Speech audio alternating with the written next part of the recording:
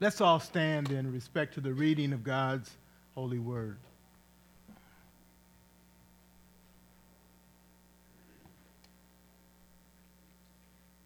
We didn't finish this chapter last week, so we will read from the beginning and tie in our message the chapter together. So let's start from Matthew chapter 16, verse 28 and through 17. Truly I say to you, there are some standing here who will not taste death until they see the Son of Man coming in his kingdom. And after 6 days, Jesus took with him Peter and James and John, his brother, and led them up a high mountain by themselves.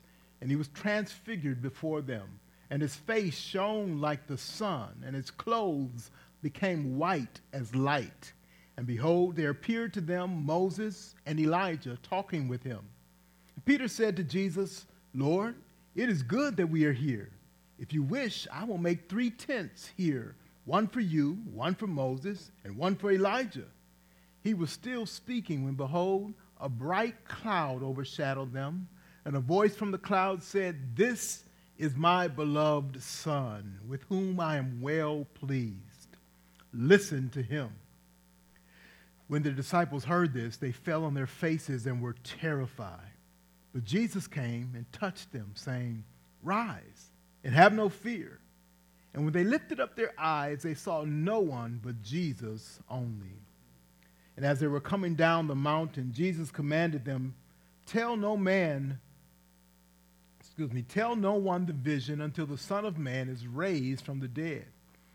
And the disciples asked him, Then why do the scribes say that first Elijah must come? He answered, Elijah does come, and he will restore all things.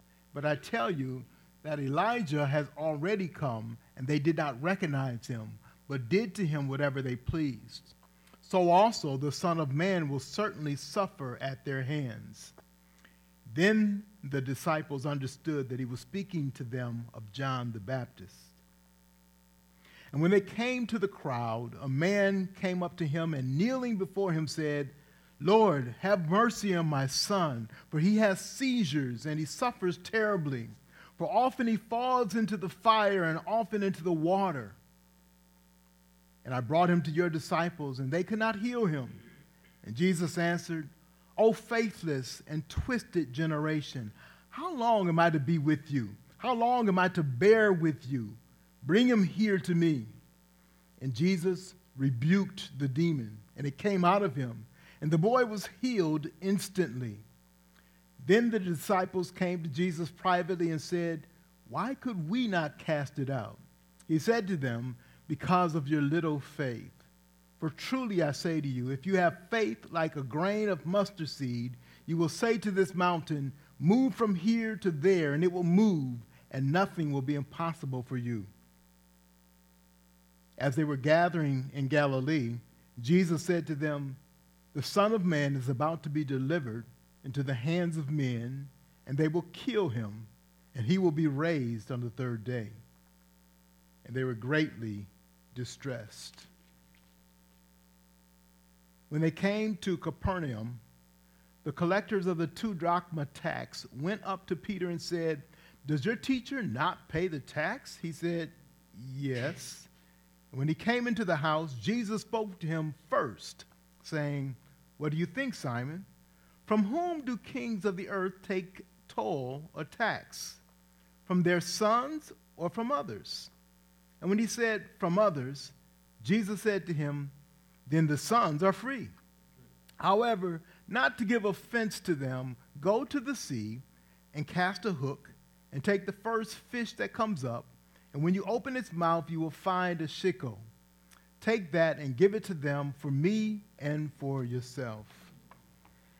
May God give us understanding in his word, challenge our hearts, speak to us, minister to us through his very word today. If you would remain standing with me, we'll have a word of prayer. Our choir will come after prayer, and then the preaching of God's word for today. Let's bow in a moment of prayer. Thank you, Father, for allowing us to be here today. Thank you for bringing us through this week. Not everyone came safely through this week. There's some who didn't wake up this morning. There's some who are not living. They were living earlier this week or last week, and they're not here with us today. So with this life, you've given us another opportunity to serve you, to honor you, to submit to you, to obey you, to follow you, to hear what you have to say. We thank you for that. We thank you for the coming together today of saints here and believers all over the world that have taken this first day of the week, a Sunday, the day that Jesus rose from the dead, to celebrate our Savior, to thank you for what he has done to guarantee us eternal life.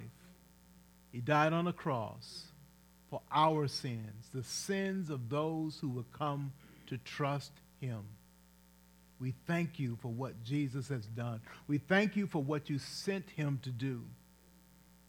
May we not take it lightly. May we not forget it. May it be first and foremost in our minds as we worship, as we come, as we fellowship together, as we go from this place and go throughout this week. May we think of Jesus. May we reflect on what he has done and what that means for all of eternity for us. We give you praise. We give you the honor. In Jesus' name we pray. Amen. Amen. Please be seated.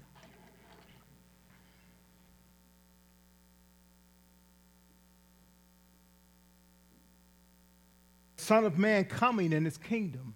What he's saying is he's going to give them a glimpse of the kingdom. And in chapter 17, we see that happening. We see what's called the transfiguration.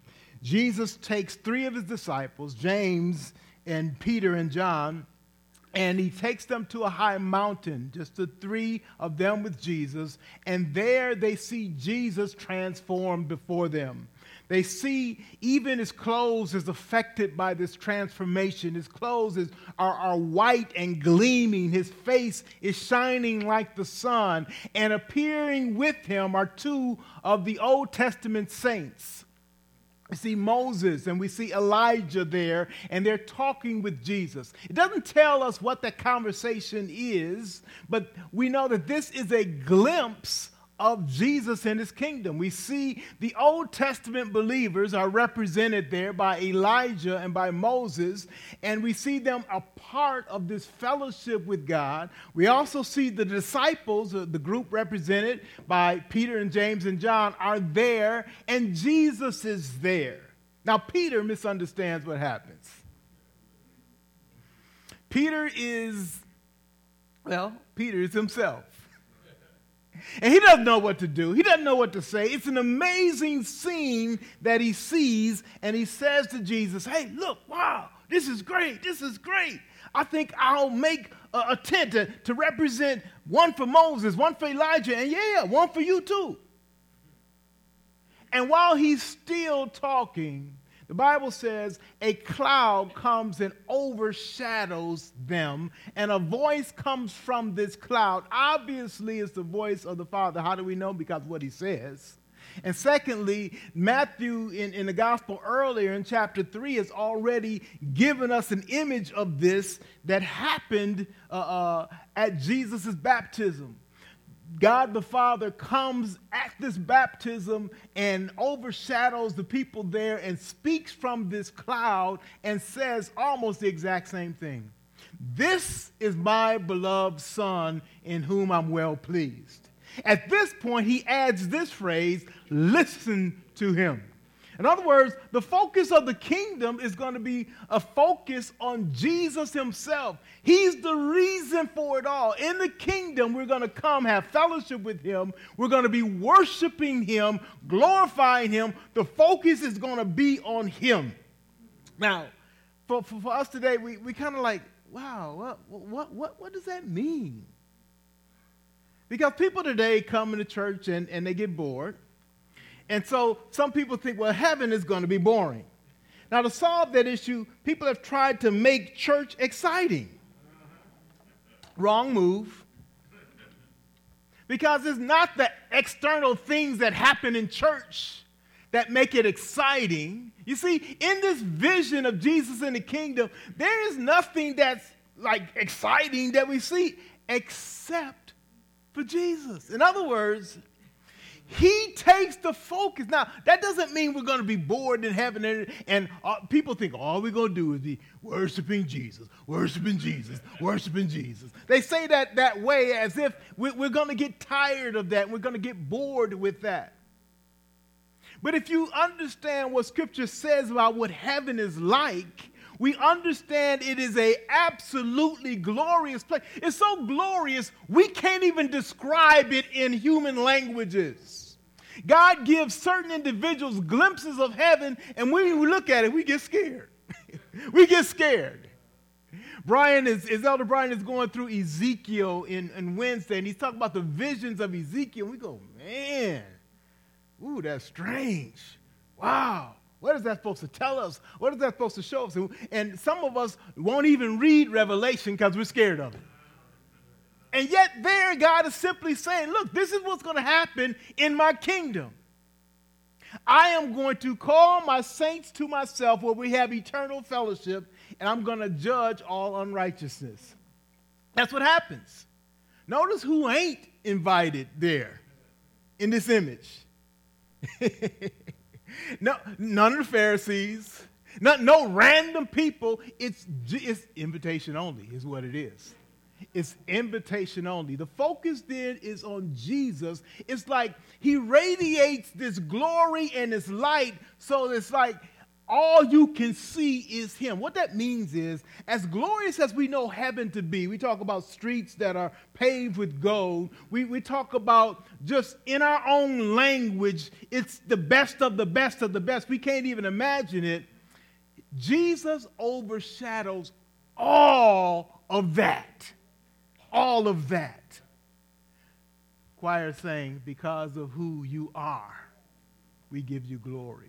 Because of who Jesus is. And so the more that we see Jesus, the more we will appreciate him. And it's in that state that we will live eternally. Now, what's that like? I cannot describe it to you. All I can say is this. God gives us the capacity to enjoy him fully. And that's what we're going to have. He shows that by Jesus' transformed body. It's different. Our bodies are, the New Testament informs us our bodies are going to be transformed to be like his glorious body. In other words, we won't get bored, we won't get tired. We'll be able to enjoy joy forever. See, everything in this world is trying to duplicate some joy.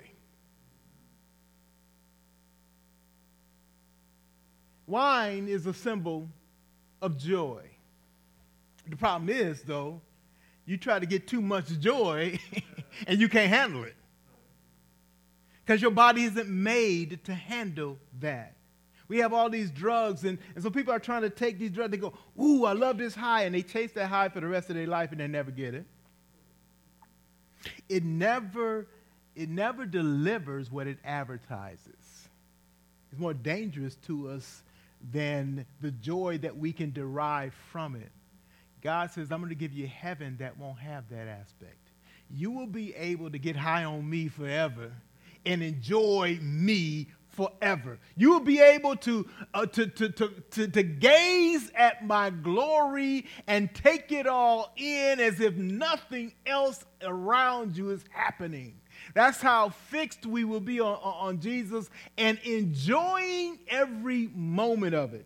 Now, there's an aspect of fellowship there that we'll enjoy each other's fellowship as well, but the whole reason for that is Jesus.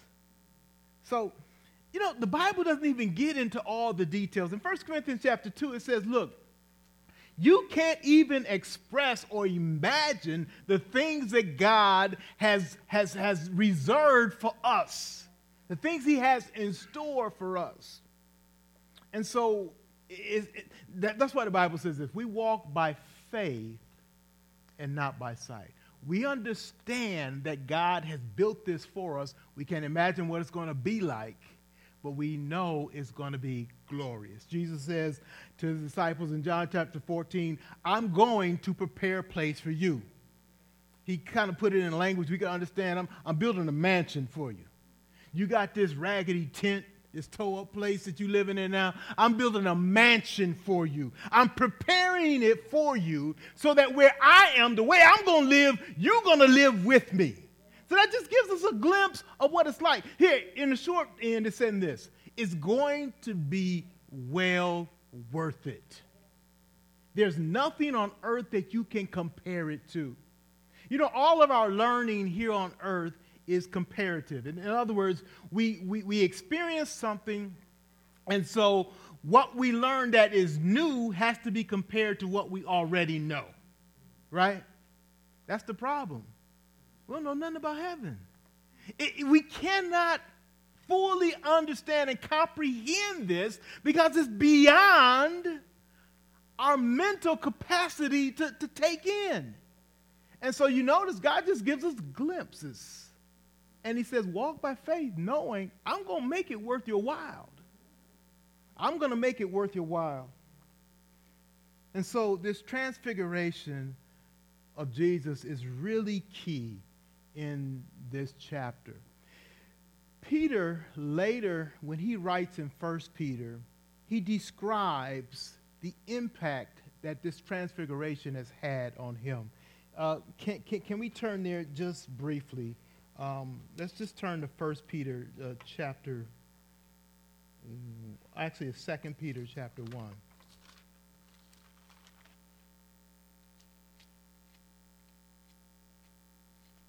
2 Peter chapter 1, verse 16.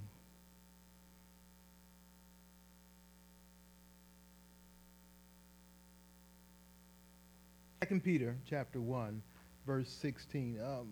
Bring this into context. Peter is talking to believers, and he's telling them, like, he's saying, hey, I want to show you, I want to speak to you, and I want to continually remind you of the things that Jesus has shared with me.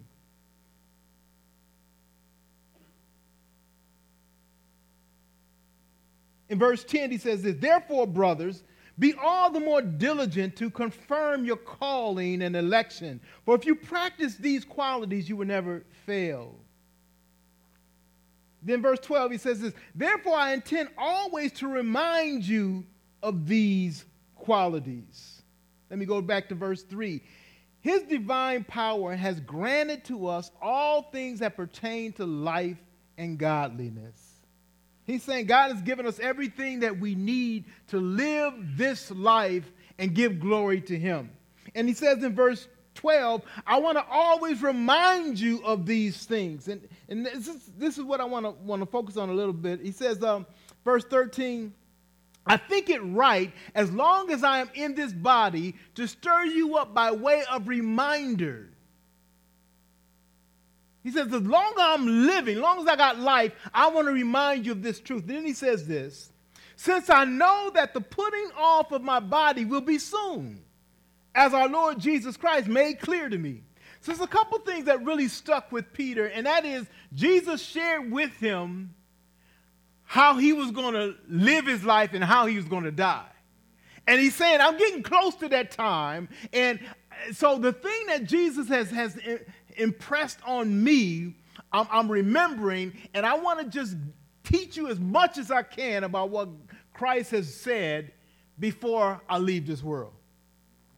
And so he says in verse 15, and I will make every effort so that after my departure, you may be able at any time to recall these things. So something had impressed Peter intensely that Jesus says, you can read it in John 21, how Peter was going to die by giving his life. He was going to be put to death unwillingly, just as Jesus was. And so he shares this. But another thing impacted Peter that Jesus told him or shared with him. In verse 16. Are you with me? 2 Peter chapter 1, verse 16. Say amen if you're there. For we did not follow cleverly devised myths. We made known to you the power and coming of our Lord Jesus Christ, but we were eyewitnesses of his majesty. Peter says, look, we ain't just talking trash here. This ain't stuff we made up. We were there with Jesus. We were eyewitnesses of this Jesus that we preach to you. We saw it firsthand. What did he see firsthand? Here's what impacted him. Verse 17, for when he received honor and glory from God the Father, and the voice was borne to him by the majestic glory, this is my beloved Son, with whom I am well pleased. Peter repeats what happened on this mountain, what we call the Mount of Transfiguration. It has impressed his heart. He describes it this way. He says, we were eyewitnesses in verse 16. We are eyewitnesses of his majesty. Now, we use that term to talk about the splendor that a king has, right? The honor and the glory that a king has. His majesty. Now, we in America, we don't use those terms because we don't have a king, we have a president. But we understand what that means. A king and his glory, his majesty, he says. In verse 17, it says, when he received honor and glory from God the Father. He's saying at this moment, God the Father put his stamp of approval on him. And we were there to see it and hear it, and it impressed us. Because Peter was a little bit embarrassed, right? He's thinking, I'm going to honor all three of these men. They're great men. But God said, no. You're not going to honor Moses and Elijah the same way that you honor my son. You can think highly of these men, but my son is on a whole different level. He says, this is my son in whom I'm well pleased. I don't say that about anybody else. Listen to him. See, Moses, in Deuteronomy, I think it's Deuteronomy 18, Deuteronomy 13 and 18, he talked about a prophet who was going to come. That God commanded all would listen to this prophet. He was speaking of Jesus. So Moses, when he was on that Mount of Transfiguration, was thinking, wow, he's here. This is the one that God had been talking about all along. Listen to him. Honor him. Peter's listening to this. He says, so when he received honor and glory from God the Father, the voice was borne to him by the majestic glory. That's how Peter described this cloud that overshadowed them and a voice that came out of it. Majestic glory. Peter said, hey, this was not the usual sky. This was not your plain old cloud that came on. And I wasn't here to crack of thunder. I heard the voice of God speak to us about his son.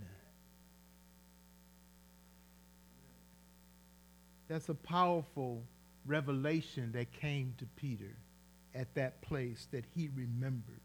But I want to share something with you. We kind of think, wow, I wish I was there. That would have been great. But Peter in the next verses shares something that just blows my mind. Let's read it. Verse 18. We ourselves heard this voice, this very voice born from heaven, for we were with him on the holy mountain. And we have the prophetic word more fully confirmed. Now, wait a minute. He compares the voice of God to the prophetic word that's coming. In other words, he's saying this voice of God was awesome. It impacted and changed my whole life. But there's something else. We have the prophetic word declared. He says, listen to this. We have the prophetic word more fully confirmed. In other words, he says, the word that God has written through the prophets, let me lift it up so you can see it. This holy Bible has the pull that God's audible voice had from heaven, and it's even more firmly confirmed.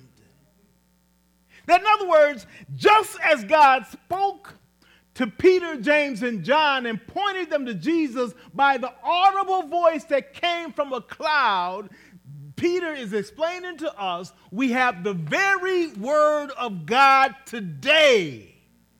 We have it today. In other words, he says, don't ignore God's word. Hear God's word, and this prophetic word points to Jesus. Just like the cloud and the voice that came says, this is my beloved son. Listen to him. That voice impacted Peter's life and transformed his thinking. Back in chapter 16 of Matthew, Jesus asked Peter, he asked all the disciples, who are people saying that I am? And they came back and said, some saying you're a great, one of the prophets. And he backed up, he says, well, who do you say that I am? And Peter says, you are the Christ, the Son of the living God. And Jesus says, Peter, you didn't get that knowledge on your own. God the Father revealed this to you. And now, in chapter 17, God is revealing his son again to this audience. Now, I said I'd cover the rest of the chapter, and so I want to do that. Turn with me to Matthew 17. Jesus heals a boy with a demon in chapter 17, verse 14 through 20.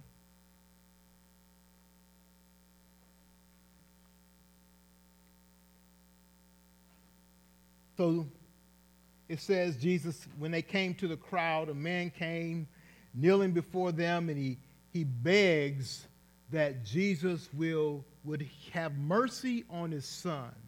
This is what he says about his son. He has seizures. He suffers terribly. He often falls into the fire and often falls into the water.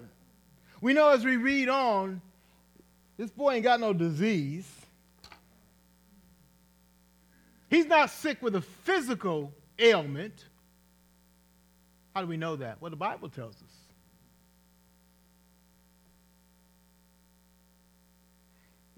The father says, I brought him to your disciples. They couldn't heal him. Look at Jesus' response. He says, oh, faithless and twisted generation.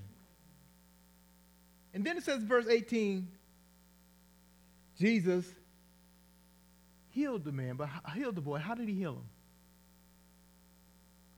He rebuked the demon.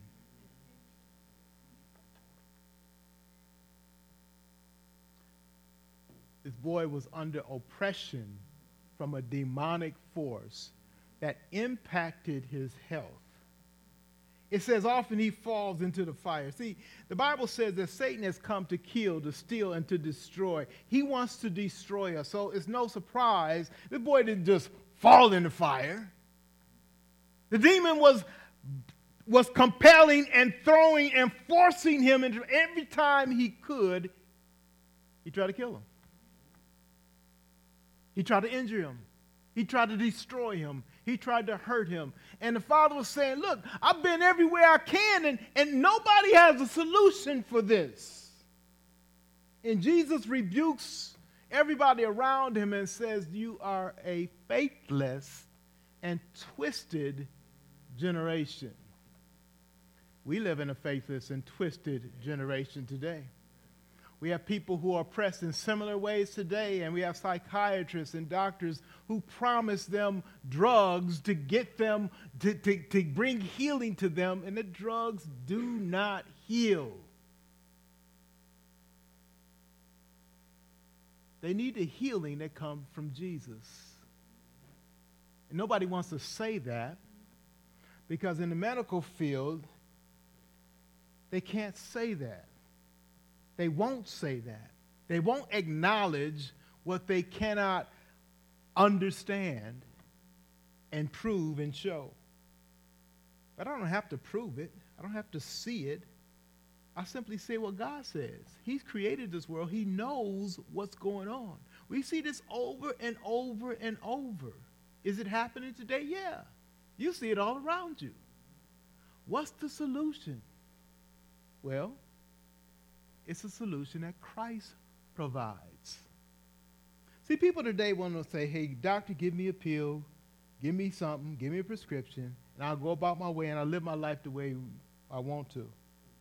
I can choose to take it or choose not to take it. Jesus says you got an ailment that ain't going to be resolved by a pill or by a prescription.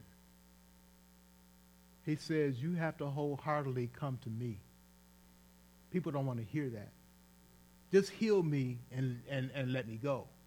God says, no. Either I own you or Satan owns you. You want to live with Satan? Then he owns you. Fine, go. You want to be free from Satan? Then you must come to me. See, we want this in between. And God ain't having it. For one, he knows that's the worst thing for you. There is no in between. Either you're going to follow Christ or you're going to be subject to Satan's whims. The world does not want to hear that today. You're saying you scaring people to get the... I'm just telling you the truth. And you want to ignore the truth, you do it at your own peril. God knows what's going on spiritually. And Satan wants to have us fooled and deceived. But there's something else that's going on here. Because the disciples couldn't heal this boy. And they later met with Jesus and they said, what's up? Why can't we heal? Now, you notice in Matthew 10, Jesus had sent his disciples and gave them power over demons. He had given them power to heal. He had given them these powers to do certain things. And they found out they couldn't do it here. And they came to Jesus and said, well, how come we couldn't heal them? And Jesus says in verse 20, because of your little faith. For truly I say to you, if you have faith like the grain of a mustard seed, you will say to this mountain, move from here to there, and it will move, and nothing will be impossible to you or for you. He says, because of your little faith, you can't do what you should be able to do. What does he mean there? What is he talking about? What is the key here? When he says faith, what does that mean? You see, people think that faith gives me power.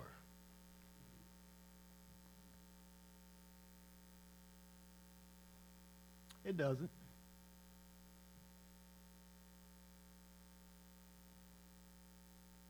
It doesn't. What is faith? Faith is trusting in, depending on, relying on something or someone else. When I get into my raggedy car and I turn the ignition, I hope and pray it starts.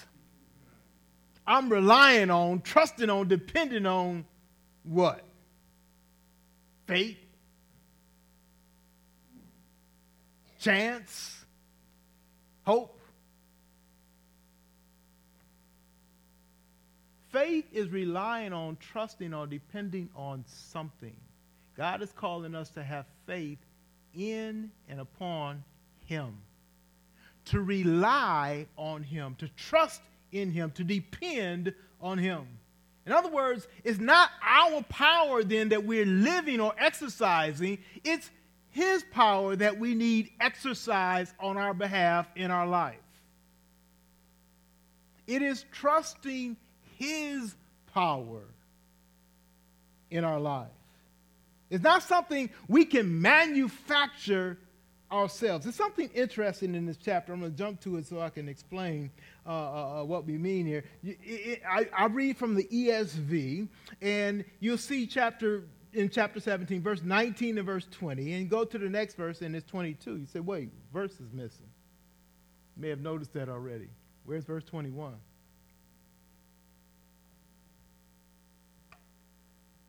You may have noticed that.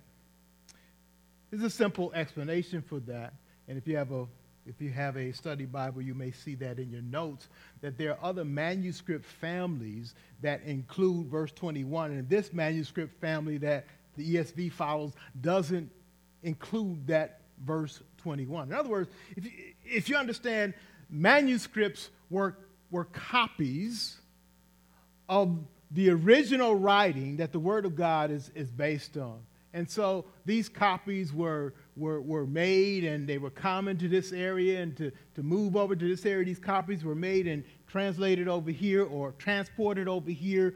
And so we can see different copies as they moved along.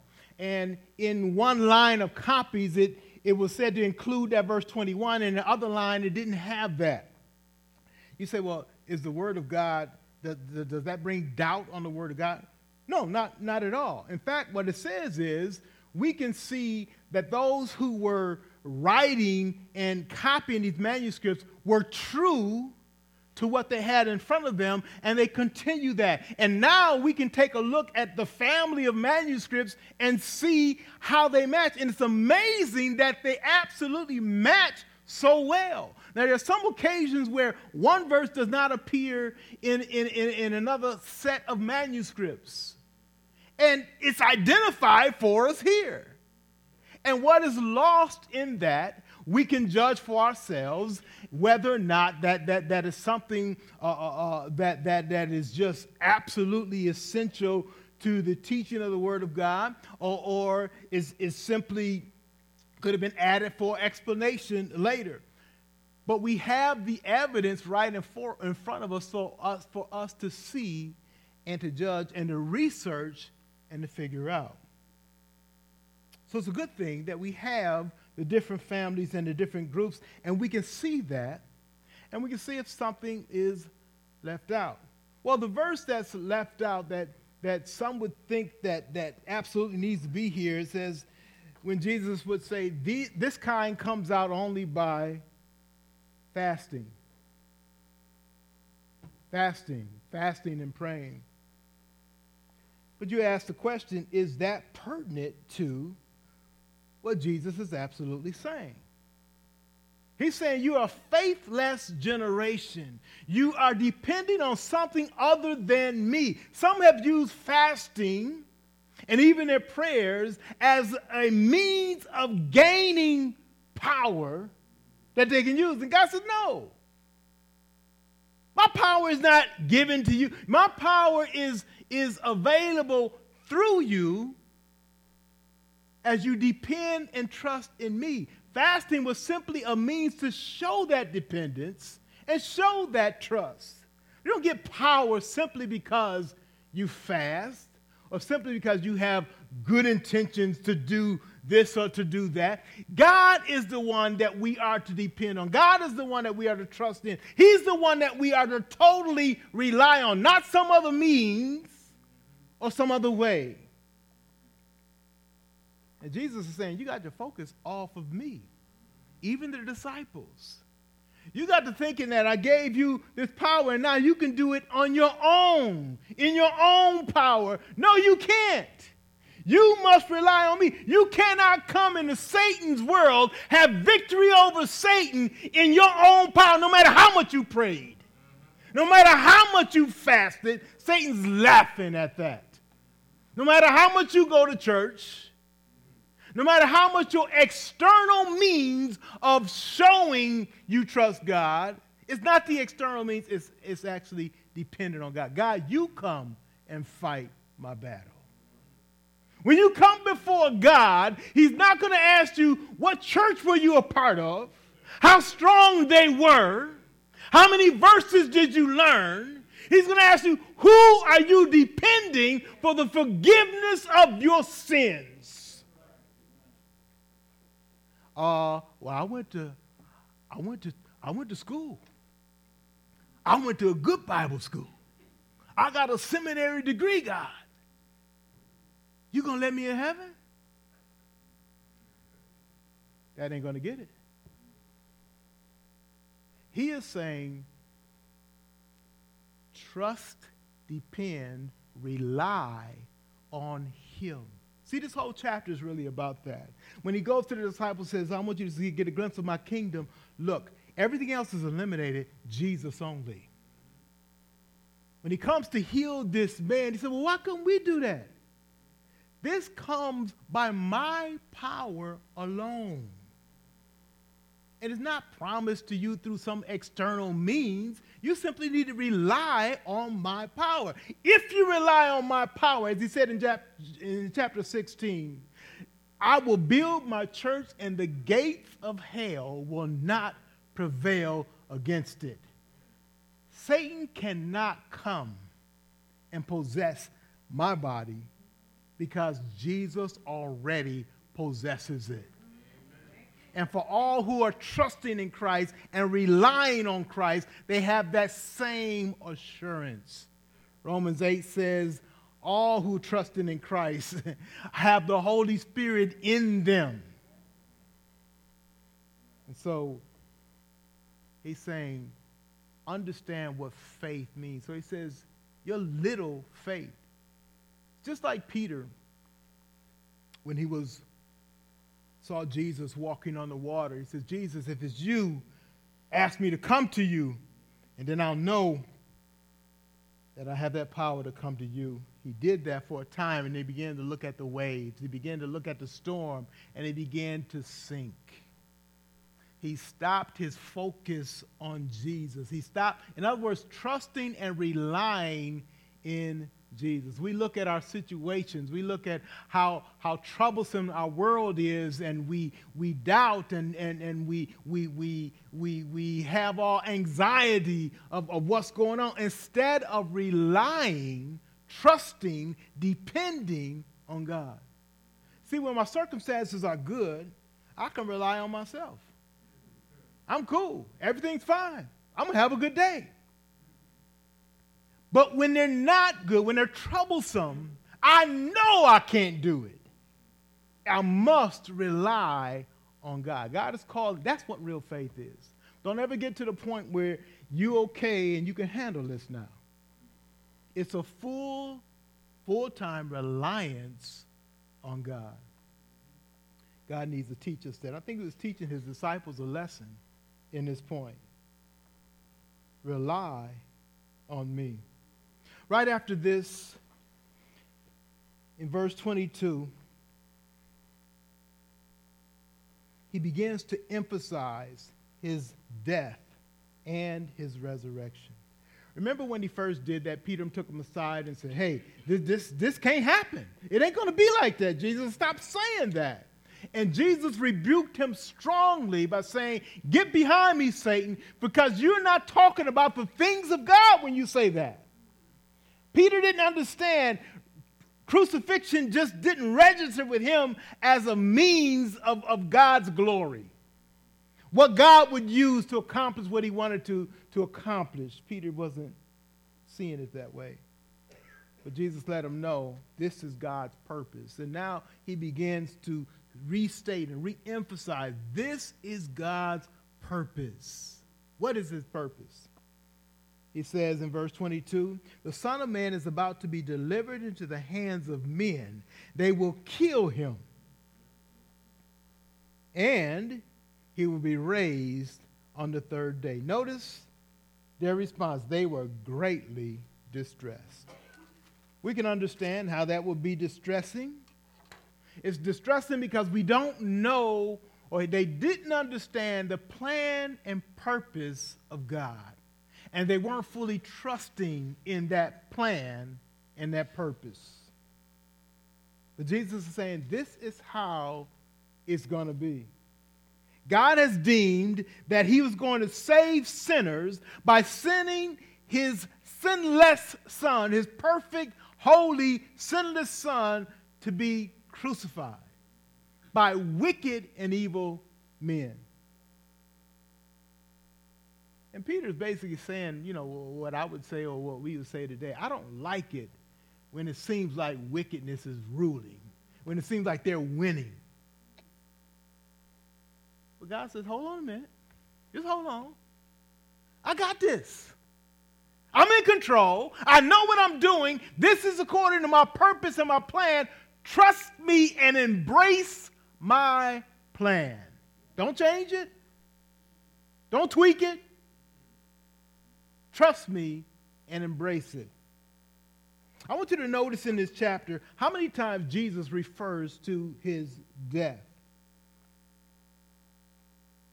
In verse 9, after they came down from the mountain, he says, don't tell anybody about this vision. He says, until the Son of Man is raised from the dead.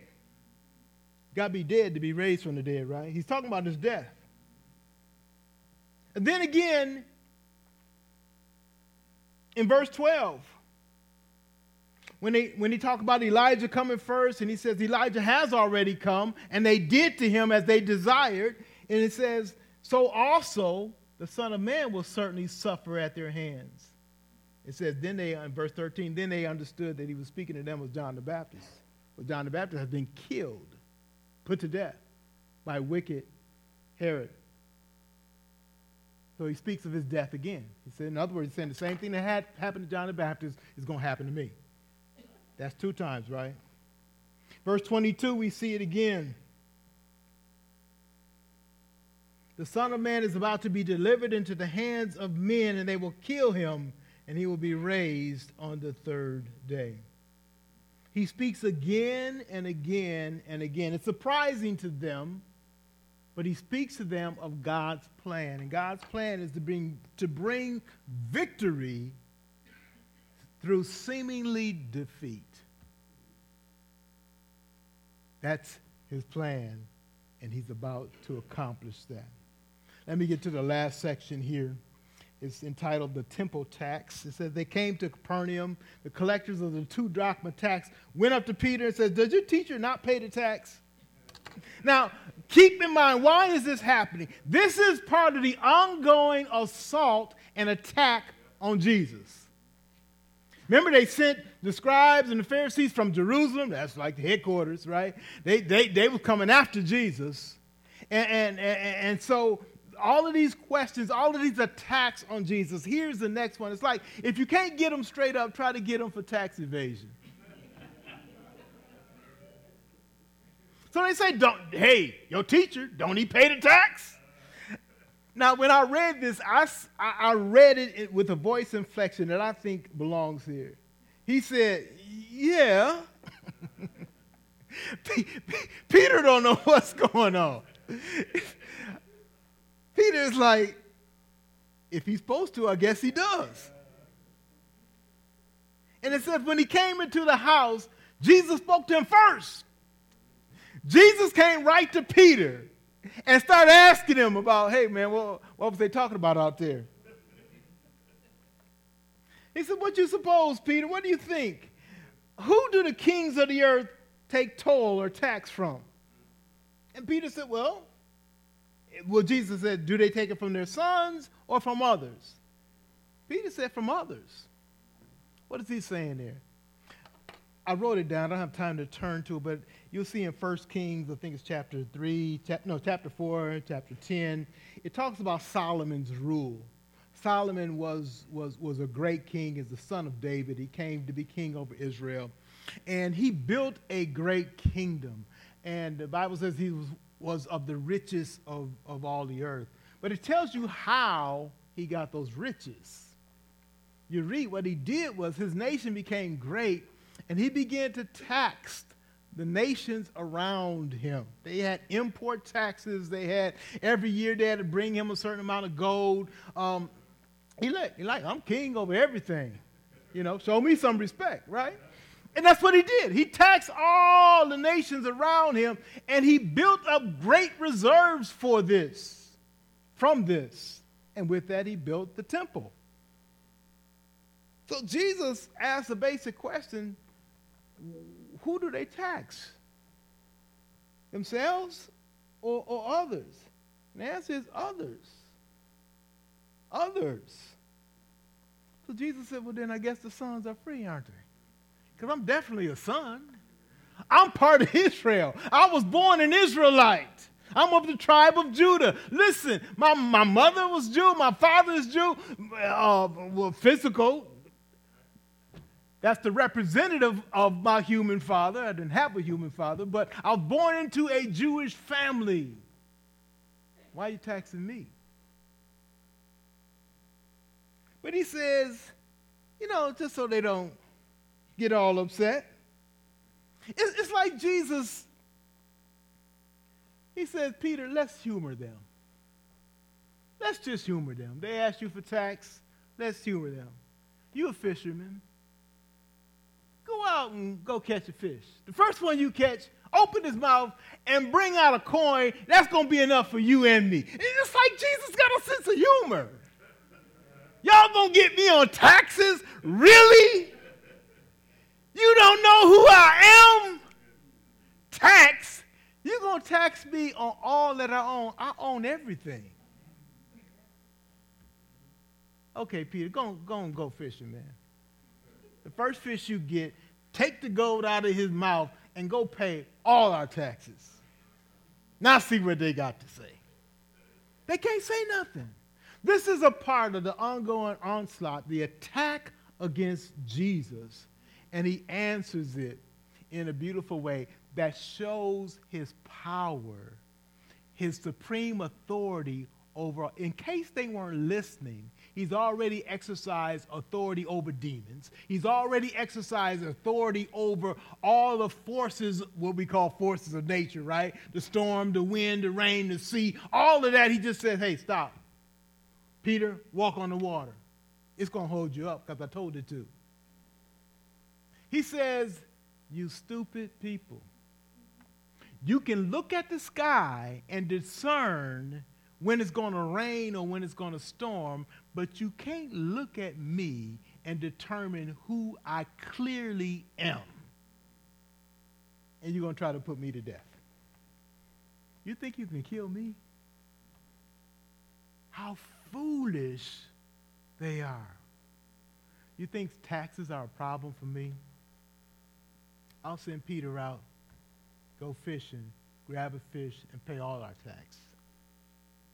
Jesus is answering their attack on him. Their attacks continue, and in a humorous way, he responds to it to show who he is. The Transfiguration shows he's the focus of all of history, and he's the clear focus of God himself. The man with the son who was possessed and tormented by a demon. Jesus says, I can do what nobody else can do. Bring the boy to me. He simply rebukes the demon. What does it mean to rebuke? He said, look, I said get out of here. And I mean it. He gone. He has power over all. And now they try to get him on a legal tax issue. He says, no problem. Peter, go fishing. We'll resolve that. Jesus is supreme, and he's to be honored by all. And the question is, can you see him yet? Can you see him yet? Do you recognize who he is? God is presenting him to you so that you might worship him now. You might trust him. You might depend on him. You might rely on him for your very existence. Not just your safety and safekeeping and health, but for your very eternity. You might trust this Jesus. Father, we thank you for your word made clear to us. We pray that as you speak to hearts right now, we might ask you to forgive us for a hard heart that would not see Jesus for who he is. We might thank you for opening that hard heart, helping us to see our own sinfulness, calling us to turn from that sinful, wicked thinking and embrace your Son, who is the one and only Savior.